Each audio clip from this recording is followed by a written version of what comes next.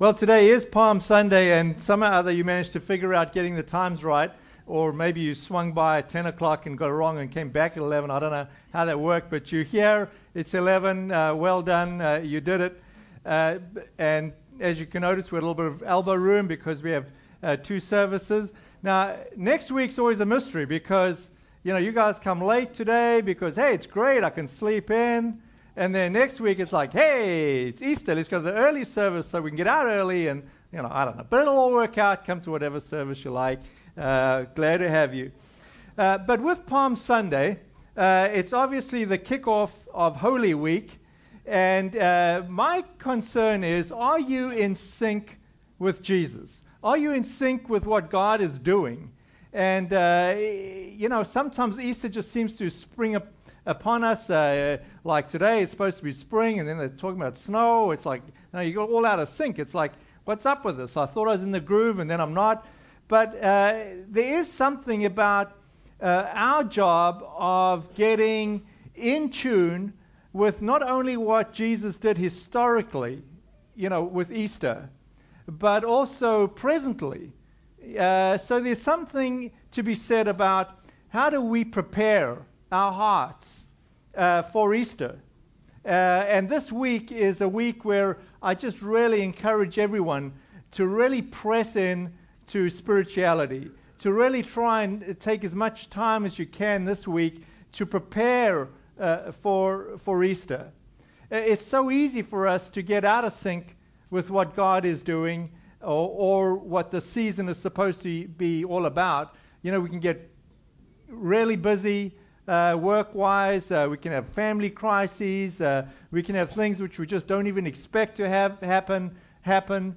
And yet, at the same time, what I am saying is we need to be able to get in the mindset of we're just going to walk and worship Jesus.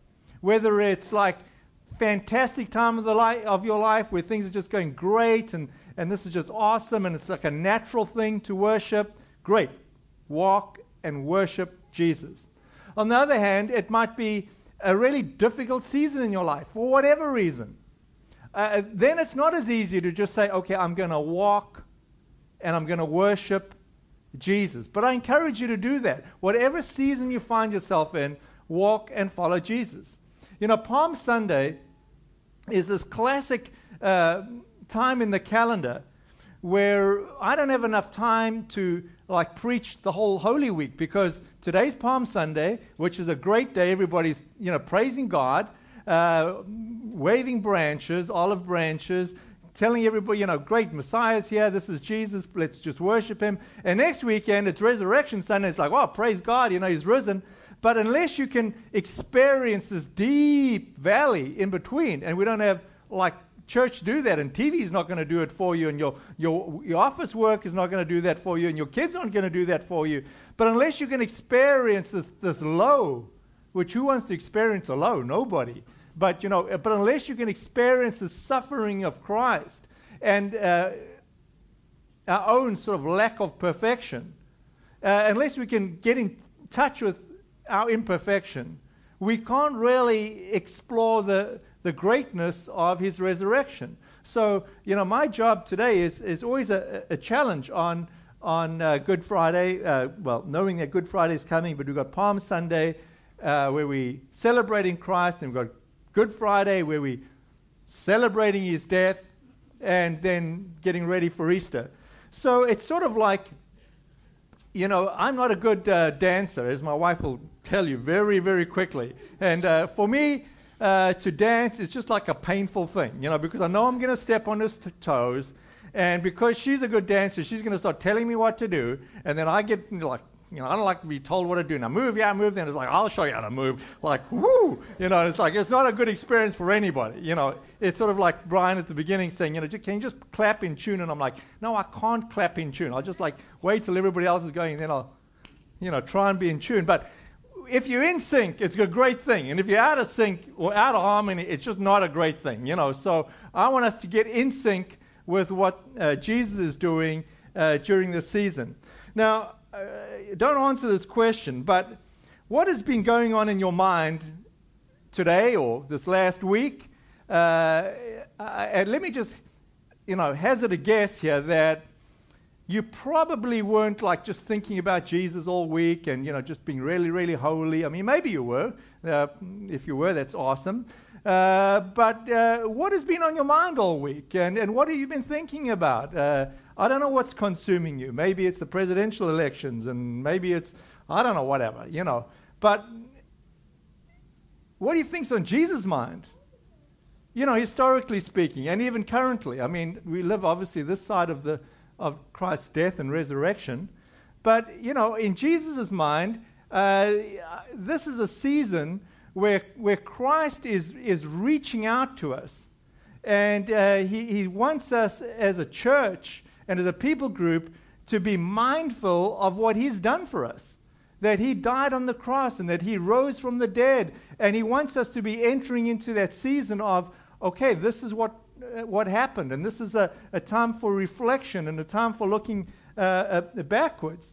Now, the thing that gives us a lot of encouragement, quite honestly, is we tend not to be like holy people. We tend, if we just left to our own devices, that our minds get filled with all sorts of things that aren't necessarily the things that Christ would have us want to fill our minds with. The encouraging thing is this: his disciples are exactly the same. And they turned out pretty good in the end, except Judas. So there's hope for the disciples, there's hope for us. But if you look at what was on the disciples' minds, it was always about them and about their circumstances and what's going to be great for them. And in fact, all they could talk about all the time was who's going to be the greatest. And Jesus is saying, hey guys, listen, I've got some really important, serious, heavy stuff to talk about. I'm going to be killed. I'm going to be crucified. Can we get in sync with this idea? Can you be with me on this? And the disciples are like, yeah, am I going to be the greatest? I mean, listen to this passage. This is Matthew 17. It says this, 22. After they gathered in Galilee, Jesus told them, the Son of Man is going to be betrayed into the hands of his enemies. He will be killed, but on the third day, he will be raised from the dead. And the disciples were filled with grief. And then the very next thing we read here in Matthew 18:1, about that time, the disciples came to Jesus and asked, who is the greatest in the kingdom of heaven? I mean, they're just totally out of sync. And it's not like it just happens once. They're doing Passover dinner in the Gospel of John, and Judas has allowed Satan to enter him, and Judas has left. He's going to betray Jesus. And Jesus is like, okay, this is it. It's going to happen now. Now's the hour. And what are the disciples talking about? Who's going to be the greatest? I mean, it's like, really? So what I would like us to do to help us get in sync is, as we said in announcements, I'd encourage you to read this devotion. You should have one each. If you didn't get one, please help yourself to one. And just use it as a daily reading to reflect during this week. It'll help you get in tune with what God, I think, would have us get in tune with. On the other hand, or in addition, I gave out this Bible reading plan, how to read through the whole Bible in a year in a chronological order. And some of you are following along, doing that great. For others of you, you've given up on that idea. But here's the thing. I would encourage you to pick it up again for this week. And just for Holy Week, if you'll read all the scripture in Matthew, Mark, Luke, and John. And to make it easier for you, if you pick up one of these Bible reading plans, it starts on day 311 and goes through to 317. And if you read those, you'll get something rewarding out of it, because each gospel has a little different insight that isn't in the other gospel. And when you put all the pieces together, there's something fun about that. If you haven't done this before, you'll be noticing things that are absent in one and in another. It's really helpful for those of you that are very familiar with the Bible. But it's also helpful for those of you that are reading for the first time, because now you get the whole picture at the expense of being a little repetitive, but you get the whole picture. So what I want you to get out of this message today is the ability to get in sync with Jesus. The ability to say, God, I choose to walk with you, whether it's a good thing that I'm going through or a bad thing that I'm going through. And not only do I walk with you, I'm going to worship you. I worship you because things are going great in my life, and I just want to worship you, and I want to thank you. And I worship you because things really stink in my life, and I'm not happy with the situation, and I'm going to worship you anyway. And that takes like a will to do that.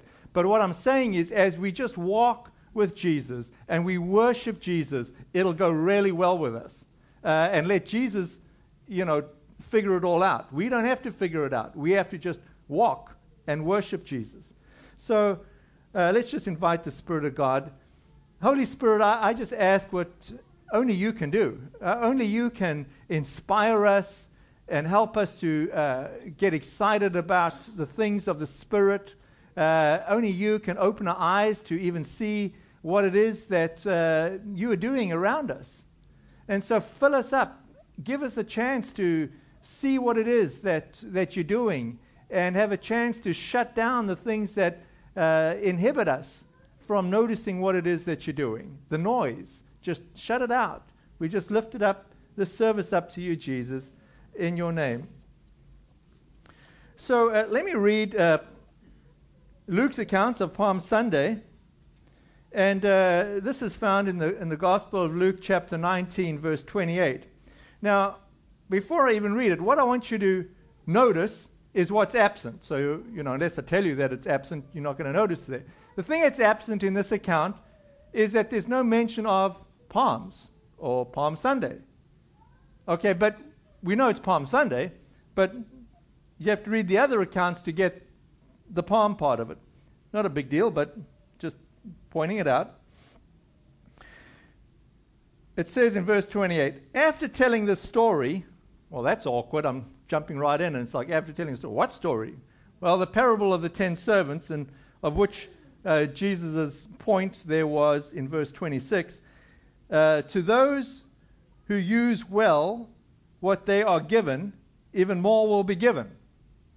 Okay, so Jesus is saying, okay, if I've given you stuff, use it, and use it well. The more you've been given, the more you will be given. Just use it. Okay, so that's the point he's saying. And then after he's telling this story, Jesus went on towards Jerusalem, walking ahead of his disciples. As he came to the towns of Bethphage and Bethany on the Mount of Olives, he sent 2 disciples ahead. Go into that village over there, he told them. As you enter it, you will see a young donkey tied there that no one has ever ridden. Untie it and bring it here. If anyone asks, why are you untying that colt? Just say, the Lord needs it. Now wait a bit. We've got to think about this for a second. Is Jesus telling his disciples to go steal a colt? You got to think about this. Like, okay, Jesus' personality isn't one to go steal. He told us not to steal. So he can't be telling us to steal, but it certainly sounds that way. Like, just go down there and untie the colt and take the darn thing. It's like, what? How does that work? And so, in many churches, like, they just don't believe in the gifts of the Spirit or the power of God. So they say, okay, the disciples were like, not well seen by the locals, and so it was a secret little thing, and they like arranged everything, and now Jesus walks into town, it's all arranged and it's all organized, and they sneakily just go up there. Or you can just like believe what the Bible says and say, hey, Jesus is God after all, and he kind of had some insight and he knew this is going to go well. But he says to the disciples, hey, in town, you can foresee it, there's a colt. Just go and get it, and just like untie that thing and just bring it to me. And by the way, somebody's going to challenge you, and when they do, just say, oh, the Lord needs it, and then go on your way. So this is what he does. So let me read the rest of the story. So they went and found the colt, just as Jesus had said. And sure enough, as they were untying it, the owners asked them, why are you untying that colt? And the disciples simply replied, the Lord needs it. So they brought the colt to Jesus and threw their garments over it for him to ride on. As he rode along, the crowd spread out their garments on the road ahead of him. When he reached the place where the road started down the Mount of Olives, all of his followers began to shout and sing as they walked along. I mean, they're just worshiping Jesus and they're walking along with him, praising God for all the wonderful miracles they had seen. Blessings on the King who comes in the name of the Lord, peace in heaven and glory in the highest heaven. But some of the Pharisees among the crowd said, "Teacher, rebuke your disciples for saying things like that." He replied, "If they keep quiet, the stones along the road would burst into cheers." I mean, it's just an interesting, wonderful part of Scripture. But here's the challenge for each of us. You know, when we get in sync with Jesus, when we're walking along with him, Jesus will always challenge us. There's always going to be times when it's just a little bit uncomfortable. And we always have this option to withdraw and just be safe and play it safe. Or we can risk it a little bit and do what Jesus is asking us to do. So in this case, with the disciples, he says, okay, go there and take the colt. Now the disciples could say, okay, give me more explanation, explain it more, and tell me more about it. And Jesus doesn't. He just says, just go do it. And then, obviously, think if you're that disciple and you go up there and you're like taking the colt and it's like, yikes, like who's going to scream at me? And then sure enough, you just start untying and go like, hey, what are you doing with my colt? Like, But then just think how awesome it would have been, like you untie the colt and say, no, the Lord needs it. And the guy's like, oh, great, take it. And he's like, wow, this is cool. Hey, this was a scary moment, but Jesus came through for me. This is awesome. And again in our lives, we're going to have to take steps that are faith steps, that just feel uncomfortable for us, that are like risky.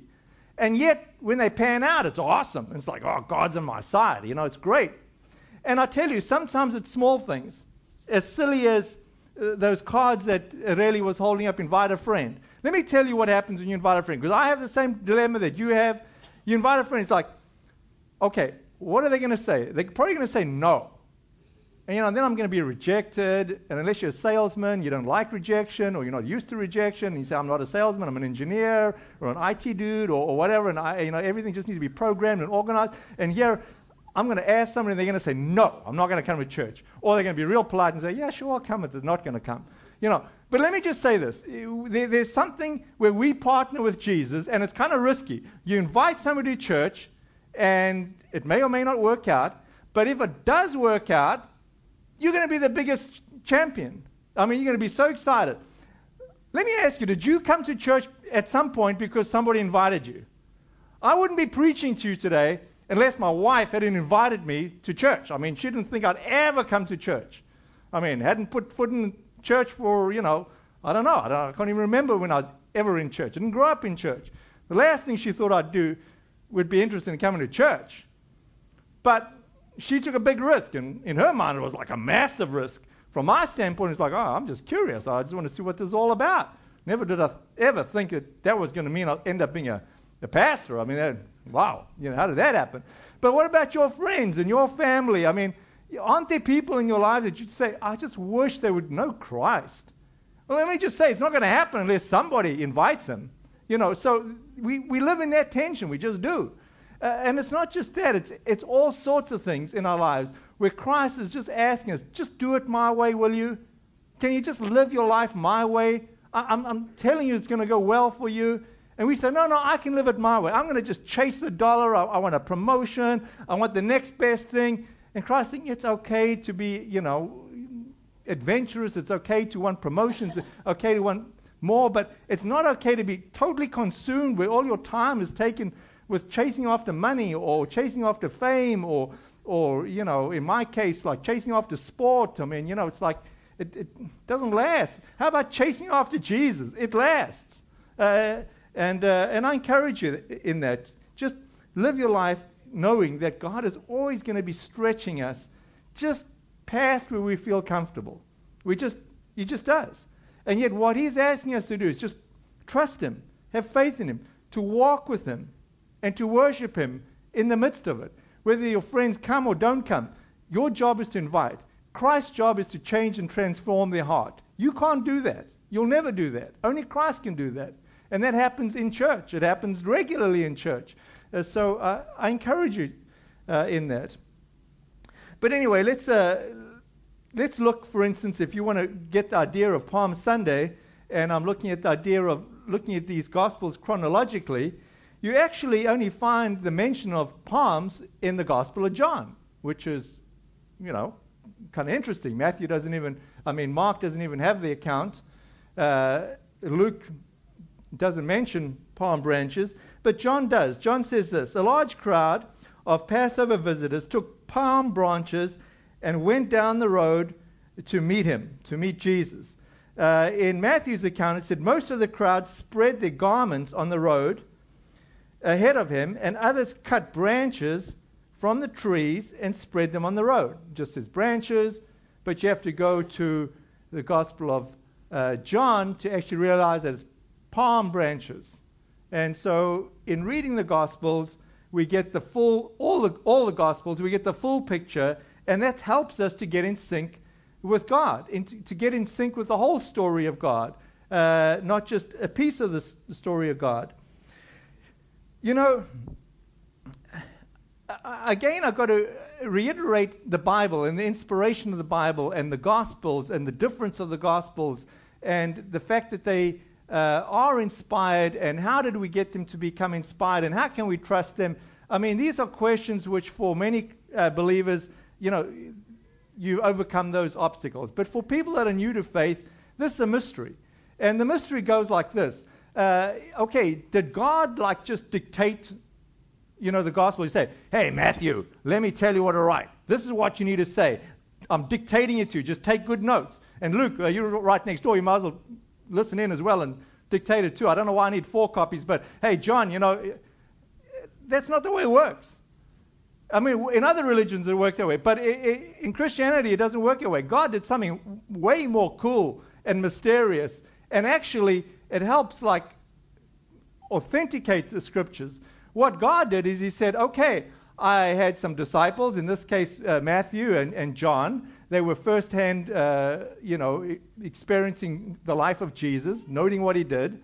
But Matthew records his gospel with a unique objective in mind. Matthew is Jewish, and he wants to record these accounts so that other Jewish people can see the connection between the Old Testament and the New Testament, and why Jesus is the Messiah that they had so many prophecies about. And that's the angle that Matthew's pushing. Okay, so if you want to read a gospel that's got a lot of the connection, Old Testament, New Testament, you read Matthew. On the other hand, Luke's account is totally different. Luke is a doctor, he's analytical, his whole emphasis there is let me get all the facts from all the people and put them in chronological order and present the picture. And he's not Jewish, and he's not writing this for Jews, he's writing it for non-Jews. So, he's not really interested in the prophecies that are being fulfilled, because he knows his audience don't even know what the prophecies are.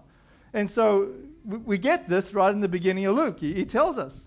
So it's not a mystery. It says, many people have set about to write accounts about the events that have been fulfilled among us. They use the eyewitness reports circulating among us from the early disciples. Having carefully investigated everything from the beginning, I also have decided to write a careful account for you, most honorable Theophilus. You can be certain of the truth of everything you were taught. And so what happens is, even though writing from a different perspective, and then you got the Gospel of John, which is a different perspective again. John is writing that you would believe in Jesus, and that you would continue to believe in Jesus. And John tells us that too. He says it to us in John chapter 20. He says, the disciples saw Jesus do many other miraculous signs in addition to the ones recorded in this book. But these are written so that you may continue to believe that Jesus is the Messiah, the Son of God, and that by believing in him, you will have life by the power of his name. So, John has got a different angle that he's writing his gospel for. But here's the beauty. While each one of them are different, when you put them together, you get a real complete picture. And while they might emphasize different facts, when you read them all together, you get the complete picture. So, for instance, Matthew is the only one that connects Palm Sunday with the Old Testament prophecy. And he says this. I'm reading Matthew 21, verse 4. And he's talking about, okay, go and tie the colt, and if anybody asks, just say the Lord needs it, and he will immediately let you take them. And it says this in verse 4. This took place to fulfill the prophecy that said, tell the people of Jerusalem, look, your king is coming to you. He is humble, riding a donkey, riding a donkey's colt. And he was fulfilling a prophecy in Zechariah. And so, you had to be like really, really Jewish to get this prophecy in Zechariah. It wasn't real obvious. And Matthew's teasing it out. He's saying, wait a bit, all these things we'd hoped for, the way we thought God was going to be, the way God's going to work in our lives, and the way God's going to be awesome. Hey, here's a prophecy that seems to have been idle, but now it's coming to pass. God, Jesus, is fulfilling this. And so he makes a big deal about that and teases it out. And so we read in Zechariah, one of the minor prophets, rejoice, O people. This is the prophecy that's referring to. Rejoice, O people of Zion. Shout in triumph, O people of Jerusalem. Look, your king is coming to you. He is riding and victorious, and yet he is humble, riding on a donkey, riding a donkey's colt. That's the Old Testament prophecy that Jesus is now fulfilling. So if you're following along in your Bible with the insert that I've given on today's message, the first point I'm trying to say is this. We need the whole Bible. To be in sync with Jesus, we need the whole Bible. You need the Old Testament, you need the New Testament, you need to put it all together, you need all four Gospels, you need it all. You can't leave any out. Now, agreed, I spend more time in the Gospels than any other place in the Bible because it's life-giving, it's about Jesus, it's much more pertinent to my life than, say, the book of Habakkuk. That's inspired book too, but it doesn't pertain as much to my life. So it's okay to spend more time, say, in one section, Psalms, Proverbs, the Gospels, but you need the whole Bible. The second point, if you want to be in sync with Jesus, is this. Jesus is the God of the Old Testament as well. Now, this might be shocking for many, because for some folks, there's this weird dichotomy where it's like, I don't like God of the Old Testament. He's even vindictive, he's angry, he kills people, he's nasty. I love the God of the New Testament. He's full of grace and he's full of love and he's just caring, and doesn't matter what I do, I can never screw up. He just loves me no matter what. I'm only into the New Testament God. I don't want any part of the Old Testament God. There's only one problem. There's only one God. It's just like it's revealed more in the New Testament. And unless you understand, the holiness and the awesomeness of God in the Old Testament, you totally miss it. It's the same as like, I just want to praise God and Palm Sunday, God is so great, awesome. I don't want to deal with the cross. I don't want to deal with any negative stuff in my life. I only want positive messages. And then Easter is risen from the dead. Great Palm Sunday and Easter. What a great God we have. We don't need the cross. We don't need any bad stuff. Just don't. No, it'll be like there's no Christianity. There's no like New Testament without the Old Testament. There's no like awesome Jesus if you haven't seen the Old. You got to put them together and you got to figure that out. That's part of the joy and delight of following Jesus. It's part of the joy and delight of having God in your life. He's both like scary and awesome, and you fear him, and it's also Abba Father, loving and close. It's both simultaneously. And unless you feel that tension, you're like missing Palm Sunday. There's a tension, and we've got to experience it. Sometimes in our lives, we can't see what God is doing in our present difficult circumstance. We pray and God doesn't seem to answer us. We're dealing with depression and we can't get out of it. People are dying around us and it seems unfair. And, it's just difficult. We go through difficult seasons.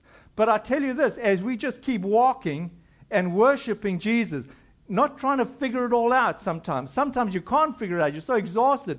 You're just like, I just need to focus on Jesus. Jesus, I'm going to worship you. I don't care how dark it is or how difficult it is. I'm going to walk with you and I'm going to worship you. Sometimes it's only in hindsight you see what God was doing, if you're lucky. I mean, sometimes you never know what God was doing, but often it's with hindsight you see what God is doing. As in John 12:16, his disciples didn't understand at the time that this was a fulfillment of prophecy. But after Jesus entered into his glory, they remembered that what had happened and realized that these things had been written about him. You know, sometimes it's only afterwards that you go, aha, I get it. I understand what Jesus was doing.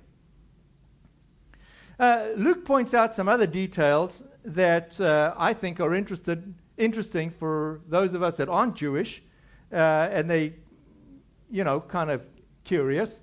For instance, only the Gospel of Luke do we see the emphasis that where he says, as you enter into Jerusalem, you'll see a young donkey tied there that no one has ever ridden. I mean, Luke somehow thinks that that's important. Now, here's the interesting thing to me. I mean, it's like, okay, so he has a donkey. Nobody's ever ridden it. Why would Jesus choose, like, a donkey? Isn't this thing going to buck him and go on his own course and, like, not listen? I mean, there's going to be crowds of people and people waving branches. And this is going to be like a fiasco. This donkey is going to be, like, uncontrollable. Except, like, God is in charge of, like, donkeys. I mean, it makes him speak, and like he can control them, and he can ride the thing like it's been totally broken in, and everything's under control. I mean, God's in control of everything. Control of your dog, for crying out loud. He's in control. I mean, he's in control, period. He's large, and he's in charge, and he's in control. We just need to worship him and walk with him. Walk and worship him. I mean, that's who God is.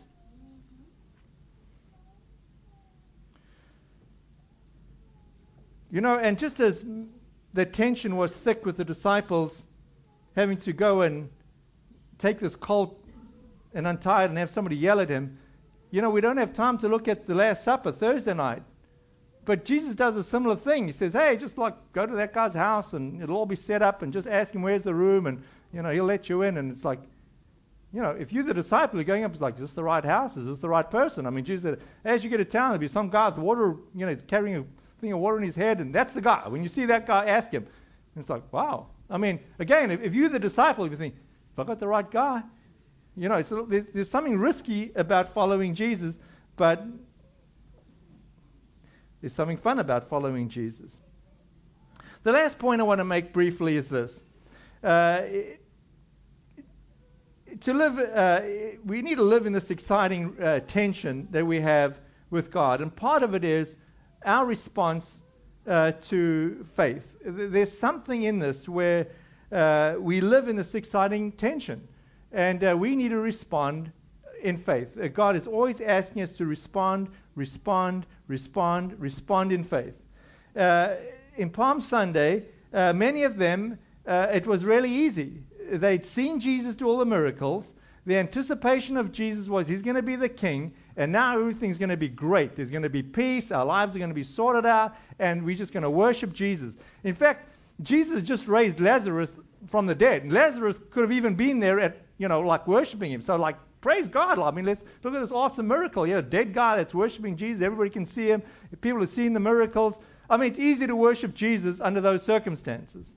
The problem is that, like, everybody's bubble got burst pretty quickly thereafter, because what they anticipated Jesus doing isn't what Jesus did. So it was totally appropriate that people would worship Jesus for what he did do. He did do miracles, and he was worthy of being worshipped. And so, people were worshiping him for the wonderful things, as Dr. Luke says, of all the miracles they had seen. They'd already seen him do it. So anyway, let me just wind this up by saying this. We don't all know what is exactly coming our way. The disciples on Palm Sunday are super excited, part of Jesus, they're walking with him, they're worshiping him, but before the following week, they'd all deserted him. I mean, there was only like a week afterwards. And Judas obviously betrayed Jesus. The other 11 disciples all denied Jesus. So we live with this week ahead of us, which is like awkward. You know, there's times when we just want to worship Jesus, and we should worship Jesus because all the good things, all the expectations that we have. And then there's times when we need to worship Jesus when life didn't go the way we expected it, or it isn't going the way we expect it to go, and we're suffering and it's painful, and we still worship Jesus. But at the end, it'll work out well. If we will walk with him and we will worship him, it'll work out well. I mean, even though the disciples denied him, it still worked out well in the end. They came around. And this is a good week for us to say, Lord, you know, I want to tell you about my troubles. I want to list my troubles. I want to write out my troubles. I want to mention all the things that make it hard for me to sleep and the things that are making me anxious. I want to write them out and I want to give it to you, Lord. I say, Lord, what are you doing about all this stuff in my life? I'm looking for you. I'm asking, what are you doing in my life? And then it's also a good week to say, you know, a lot of people are really like irritated me, and I just want to make intentionality about forgiving. And you just get together with God and you say, I just forgive that person. I mean, they really irk me, but I'm just going to forgive him. You know, I choose to forgive him. Help me to forgive him. Because this is a good week to get in sync with what Jesus wants us to get in sync with. And it takes work, it takes energy, it takes emotional process. But man, it is so rich and rewarding when you can process this stuff and give it to Jesus and receive a new infilling of his Holy Spirit and be, you know, carried in a new direction of encouragement with Jesus going forward. So I just pray that, can we get in sync with Jesus? Can we worship him and walk with him through Palm Sunday and all the way through Holy Week, through the ups and the downs? And then can we really celebrate Easter in the fullness of Easter? If we can do the prep, if we can do the hard work, Easter is that much more exciting. And the prep and the hard work is honestly taking stock of your life, where you're at, where Jesus has let you down, in your opinion. And, you know, what Jesus should have done in your life and didn't, in your opinion. And being honest about all that stuff and giving it to God and reconciling that with God and saying, God, I give it to you. Because God is active. He's active in your life. He's doing things in you and around you. He's moving circumstances around. You may not see it. You may see it.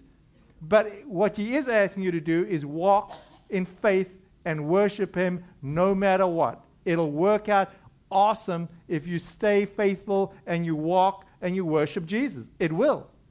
It did for the disciples. It'll do it for you too. Jesus, I just end and I just pray as we come to worship you intentionally.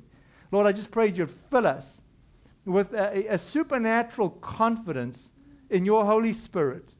Lord, that you'd raise our level of faith and of expectation of what you are doing and are going to do in our lives and in the lives of those that we love that are around us. So, Lord, I just pray for an infusion, a filling of your Holy Spirit in each person here today. In your name, Jesus. Amen. Why don't you stand and let's worship God with a sense of intentionality that he's just so worthy to be worshipped.